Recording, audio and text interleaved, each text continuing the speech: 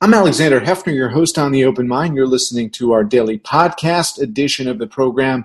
I'm delighted to welcome to the show today Dr. Richard Corsi. He's Dean and Professor of Engineering and Computer Science at Portland State University. Thank you so much for joining me today, Dean. Can you tell us what we know about airborne transmissibility of COVID that we did not know perhaps a month ago or earlier on in the pandemic? Yeah, so great question. So, early in the pandemic, there were all sorts of indications to many of us that it was that airborne transmission or transmission by aerosols was relevant. But over time, there was just more and more circumstantial evidence through outbreak after outbreak in different indoor environments that had a common thread of densely occupied indoor environments that were poorly ventilated. And that just sort of raised red flags all over the place that this looks more and more like it's a disease that has an aerosol transmission route. And then in March, a paper came out in the New England Journal of Medicine that quantified the half-life of infectious viruses and aerosols. And it was fairly long relative to the typical age of air in a building, how long air stays in a building. And over more and more time, there were greater samples collected in different environments where the SARS-CoV-2 virus, an infectious form of the SARS-CoV-2 virus, could be seen in particle samples collected in different indoor environments. One of the things that I'm interested in understanding better is the difference between airborne transmissibility of COVID relative to the annual influenza that we experience or different types of influenza and any other comparable viruses that we've experienced in the past? That's a great question. So it took a long time for some in the health sciences to come around to influenza being something that could be transmitted by the aerosol route. That's fairly well accepted now. I think the big difference is between SARS-CoV-2 and influenza is essentially the infectivity of the virus, which is an area that, I'm not a virologist, but, influenza viruses, infectious influenza viruses, that 0.1 to 1% of viruses that come out of the human body, that it's actually infectious. Most of the viruses that come out of the human body are not infectious. They can stay in the air long enough that they can transmit the disease through the airborne route, and the same is true for SARS-CoV-2. I think the difference is probably the infectiousness of the virus itself. The infectiousness of the virus, and speaking from the engineering perspective, what would be different about the design of this virus that would make it more infectious in the air? So, yeah, and I should maybe back up on that a second, Alex. So the other big issue between influenza and COVID-19, obviously, is that people that are asymptomatic can be spreaders, right? So just by speaking and breathing, those that don't show any symptoms with this particular virus can be infecting others around them, and that's not the case for influenza. So I think that's probably the biggest difference between the two. That adds to the infectiousness of indoor environments as opposed to necessarily the infectiousness of the virus. So many people attempted to conflate the flu in various respects, but including in this respect, saying, oh, you're pre-symptomatic, asymptomatic. The full extent of asymptomatic transmission is still not known, but it was erroneously conflated with the flu early on in the analysis of even top scientists. That's correct. That's absolutely correct. The transmission route, though, if you look at people that are infected with influenza, there's been a fair amount of research on the number of particles that are emitted from a cough from somebody that has influenza or somebody who's speaking and has influenza. It's highly unlikely that the sort of distribution of particles or the variation of particles that come out of the respiratory system that coughs or speaks is different in terms of just particle generation from influenza to SARS-CoV-2. There has been a lot of research on the percent of viruses that are infectious for influenza when they come out of the human body, when they come out of the human respiratory system. and those numbers generally range from about 0.1 to 1%.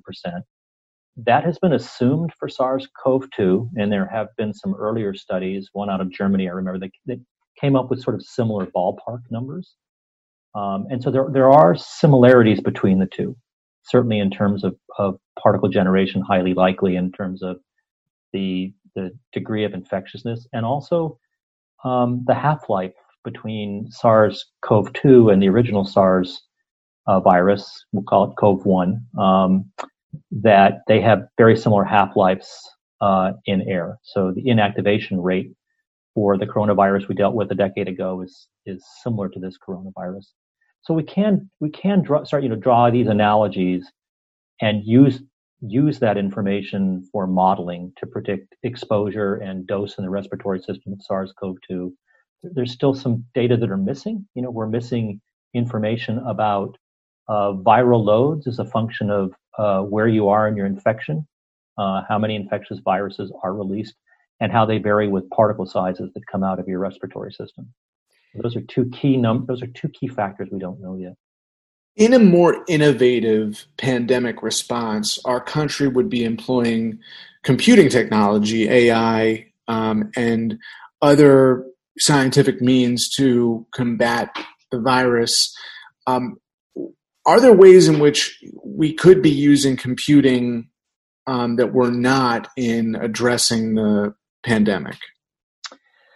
That's a great question. So, I'm a building scientist, and there are simple models for looking at airborne transmission of any, diseases in indoor environments, airborne infectious diseases, as well as other pollutants. And those models vary from very simplistic models to very sophisticated models that use computational fluid dynamics to look at things like if your ventilation system is designed this way in terms of supply vents and return ducts and airflow into buildings from other spaces. They're pretty sophisticated models that really haven't been employed to the extent that they could so far to figure out what types of arrangements of ventilation systems, floor versus ceiling, where things are located, where people should be in a building or in a room or in a big space or in an auditorium, all of those things. That work hasn't really been done to the extent that it should be to this point, in my opinion. And then you can also run simulations that are very sophisticated simulations that use Monte Carlo simulations. So you can run literally tens of thousands to hundreds of thousands of simulations to look at sweet spots where you might have situations where you say, this is an absolute situation you don't want to be anywhere near, versus situations that are, maybe much lower risk in the same indoor environment, depending upon how you arrange the indoor environment, how you operate your mechanical system and other operations in the building. So that hasn't happened yet. And part of the reason that hasn't happened is early on in this pandemic, one of the four major transmission routes was downplayed. And that was what I would consider to be the far field or the aerosol transmission route away from close contact. By downplaying that without any justification at all, we got behind the curve and people weren't doing that kind of research. And I think now's the time to start doing that kind of research to make our buildings healthier buildings. Right, the kind of research that would indicate what those highest risk vectors are in the context of aerosol transmission. That's what you mean. Exactly. That, and also how do we use that information to redesign buildings to make them protect people, to lower the probability of infection in buildings. So we haven't gotten there because we sort of dragged our feet on one of the four major transmission routes early on, and now we're playing catch up on that route. Why do you think that it was downplayed to the extent it was by the health and medical authorities? Is it because it was truly novel in the way that it infected in the air, or was it something else, some other bias against airborne transmission? So I'm an engineer. It's hard for me to contemplate why certain things were done in that respect amongst policymakers and quite frankly the health science community. I think Dr. Fauci had said about a month and a half ago that there was great concern about frontline healthcare workers needing N95 masks and not wanting the public to panic into consuming them all.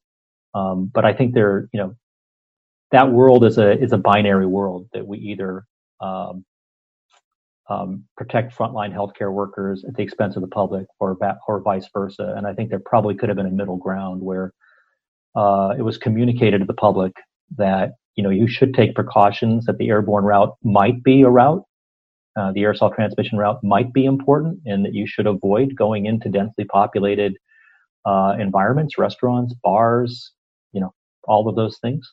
And there is enough evidence, if you look in the literature, that homemade masks, masks with certain materials, actually can be effective. Maybe they're not N95, but they can reduce both the amount of viruses that are emitted in particles and conveying particles, virus-laden particles, from sources, and also protect those who are potential receptors. So, none of that was new, and that could have been said, and it wasn't said. And so we had people that were doing things that they probably shouldn't have been doing early on in the pandemic. Let me ask you this, Dean Corsi.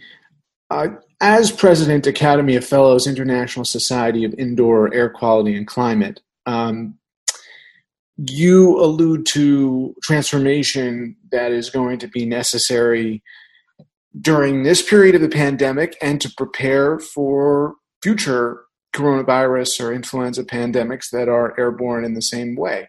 Mm-hmm.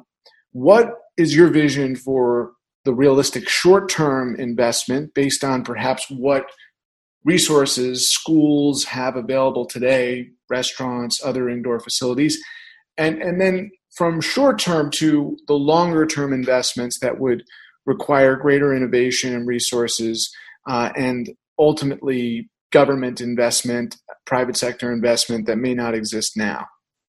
It's a great question. So I've done a lot of thinking about schools, and I've written about schools, and I've done a lot of modeling of different types of school classrooms, including my own university. I've been very involved with modeling a whole lot of classrooms in my own university since the pandemic hit.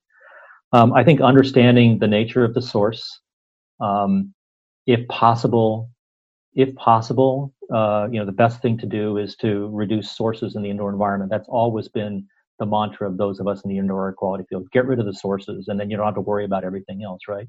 Max von Pettenkofer in, I think, 1858, one of the fathers of the indoor air quality field, and I'm paraphrasing now, but basically said, if you walk into a room and there's a pile of manure in the middle of the room, the solution is not to ventilate. The solution is to remove the pile of manure.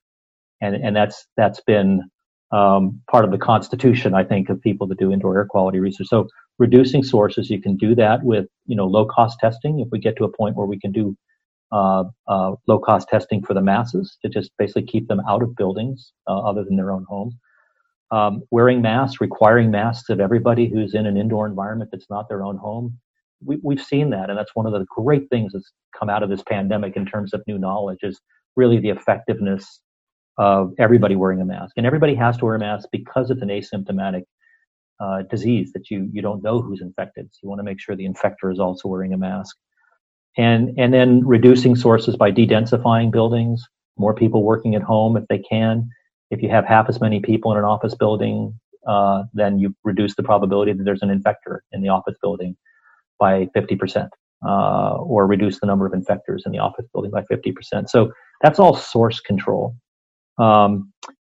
Physical distancing we know is really important. And from the very start, and I got some pushback on this early on when I was quoted in the media, that the 6-foot rule is insufficient indoors. There were a lot of comments made about 5-micron particles drop out after 6 feet, and that just drove me and other people that understand aerosol science nuts. We know that 5-micron particles can travel a lot more than 6 feet, on the order of 300 feet at typical indoor air speeds and gravitational settling rates. So, physical distancing needs to be something that we redesign buildings for. And part of that means decluttering buildings. And I think, having done work in a lot of elementary and middle school and high school classrooms, there's a lot of clutter in classrooms, and we need to figure out how to become a little more Scandinavian and declutter our indoor environments so that we can redesign them for better physical distancing. Timing, we got to reduce the amount of time that people spend in certain environments. Instead of having 2-hour meetings, can we make these 45-minute meetings? Maybe we need to become more efficient when we have meetings in the workplace, et cetera. And then also timing and sequencing and queuing. So, for example, my university is putting an entire 75-minute period between every occupied class meeting. And that gives you a couple of benefits. First of all, any aerosols that were emitted into the air in the classroom by an infector are going to decay down to almost nothing by the time the next class comes in. But it also gives this long period of time between when one class is leaving and another class comes in, so that you don't have close contact in hallways. That's what I mean by timing and sequencing. Better ventilation. I think one of the things that's come out of this is people are realizing now, the general public, the importance of ventilation, the importance of bringing outdoor air in, the importance of treating outdoor air if it's polluted outdoor air during wildfires, and then also filtration, especially if you can't increase ventilation during things like wildfire events. Portable air cleaners. I've done a lot of research on portable air cleaners in the past. I know how effective they can be if you choose the right portable air cleaner. It's pretty easy in a 600 square foot space, a small boutique store, a classroom, a studio apartment that's shared by a couple of students. It's pretty easy for a HEPA-based portable air cleaner to knock aerosol levels down by 90%. Right? Just one device. It's actually pretty easy to make your own portable air cleaners as well. So there's all these sort of layered risk reduction strategies that I think we need to be thinking about for buildings, and it may not be necessary to employ all of them in every building. If you can increase ventilation easily to very high levels of percent outdoor air supply, then maybe you don't have to. Maybe you can back off a little bit on spending the money on MERV 13, 14, 15 filters in your mechanical system.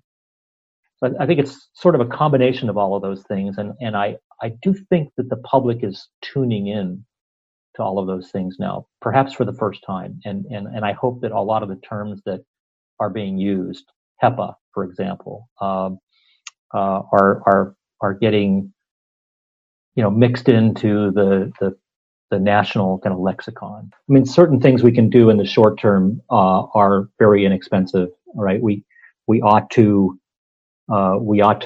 be requiring that everybody wear masks in indoor environments. That doesn't cost anything. It's really more of an administrative issue and perhaps in some places a political issue. Physical distancing, these things are cheap, right? And they have great benefit in terms of risk reduction, timing sequences that I mentioned earlier. Some of the other ones, when we get to advanced filtration, even ultraviolet germicidal irradiation, increased ventilation, there are costs associated with those things. And so when we're talking about schools, which you mentioned in your question, I think schools need help. I've worked with a lot of school districts in my 25 years in Texas, when I was at the University of Texas at Austin. School districts in affluent, public school districts in affluent areas, as well as in less affluent areas in the Rio Grande Valley. And I can tell you that whether it's affluent or less affluent, school districts tend to be strained for resources, and also tend to be strained for personnel who understand things like filtration technology.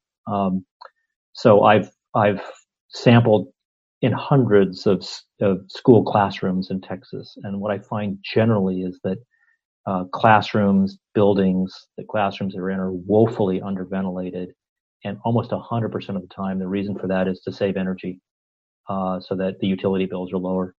And I think we have to somehow get past that, and that means school districts are going to need more financial resources to do the right thing, right? So there are things we can do now that cost nothing. There are things that down the road we can do better that do cost something, and I hope that down the road is not too long from now, because as you know and I know, and I think everybody knows, that key to getting our economy started again is getting children back in schools. And we shouldn't do that until it's safe to get children back in schools. And that means low, community infection rates, but also schools that are protective for the children, staff, and teachers that are in them. And the connected point is there has been a war on science. There's been a war on the validity, the integrity, and the necessity of science.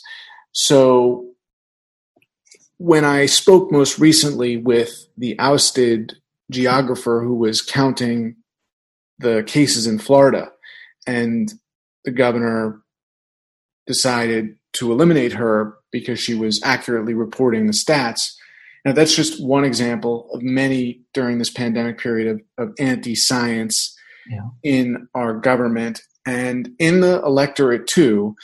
So what would be your final analysis of how we can bring together a coalition of citizens that, if not uniform, is strong enough to defeat the legitimization of the anti-science rhetoric and action? Yeah, it's tough. I've never seen anything like this in my lifetime. I'm 60 years old. This is the first time I've seen such polarization in our country and such an anti-science place that we're at, right? So I'm not a politician or a policymaker. It's hard for me to conceive of how we bring people together. I do think that scientists need to just keep repeating the facts. We need to keep repeating the facts. And we can't do that with the help of people like you and journalists. So you're the conduit between researchers, scientists, engineers, and the general public. So we need to work as closely as possible with journalists. Much better than most scientists and engineers how to convey complex information to the public. I think the other thing we need to do is to get more scientists and engineers involved in politics.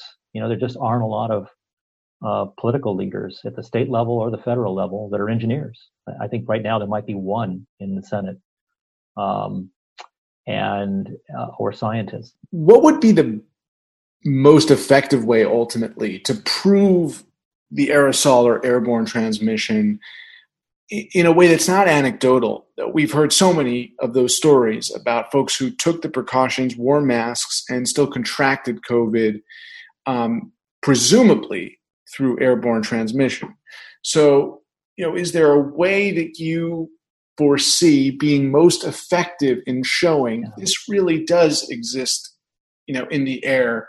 Yeah, it's a great question. I mean, right now, it's hard to prove any of the four major transmission routes, right? Direct contact, fomites, close contact with large droplets, or concentrated aerosols, or far field aerosols. So it's hard to prove any of those. I think that the visualization methods that some people have been using to show, fluorescent particles or particles that are suspended in air traveling more than 6 feet, that can be inhaled by individuals that, are far from an infector in an indoor space, especially for the poorly ventilated indoor space. And then you see increased ventilation, how those particles are dispersed and essentially diluted. That's a pretty powerful visualization. My sense is that a lot of people learn from visual things as opposed to being told by people. This is the truth, right? Dose is a really hard concept for people to wrap their heads around. That dose it's what's in your breathing zone, what your breathing rate is, volumetric breathing rate. If you're doing aerobic exercise in a gym, you're taking in 10, 15 times as much air as somebody sitting in a classroom in kind of sedentary position. In the time you're in the environment and all of those things, it's just hard to explain to the public. I think visualization is powerful. I don't know if we're ever going to get to a place where we can say, we've proven that in this specific case, 79% of the transmission was from aerosols in the far field, and 20% was from close contact droplets, and 5% was from fomites and people touching surfaces. I don't think we're ever going to get there. And I think even if we got there with very sophisticated modeling, it'd be hard to explain that to the public. So very, very, very good visualizations are powerful, but I don't think they ever get us to the place where everybody's going to say, aha, that's the smoking gun. That's where we are. And I think every single scenario is going to be different in terms of its attribution of how people got infected. The fact that you say, Dean, that this is the most perilous time you've seen in the climate of discourse that threatens fact and our capacity to make policy on the basis of fact, that is frightening, but I'm heartened to know that you are doing the work that you are at Portland State. Richard Corsi, Professor Dean, appreciate your time today. Thank you so much, Alex. I appreciate your time as well.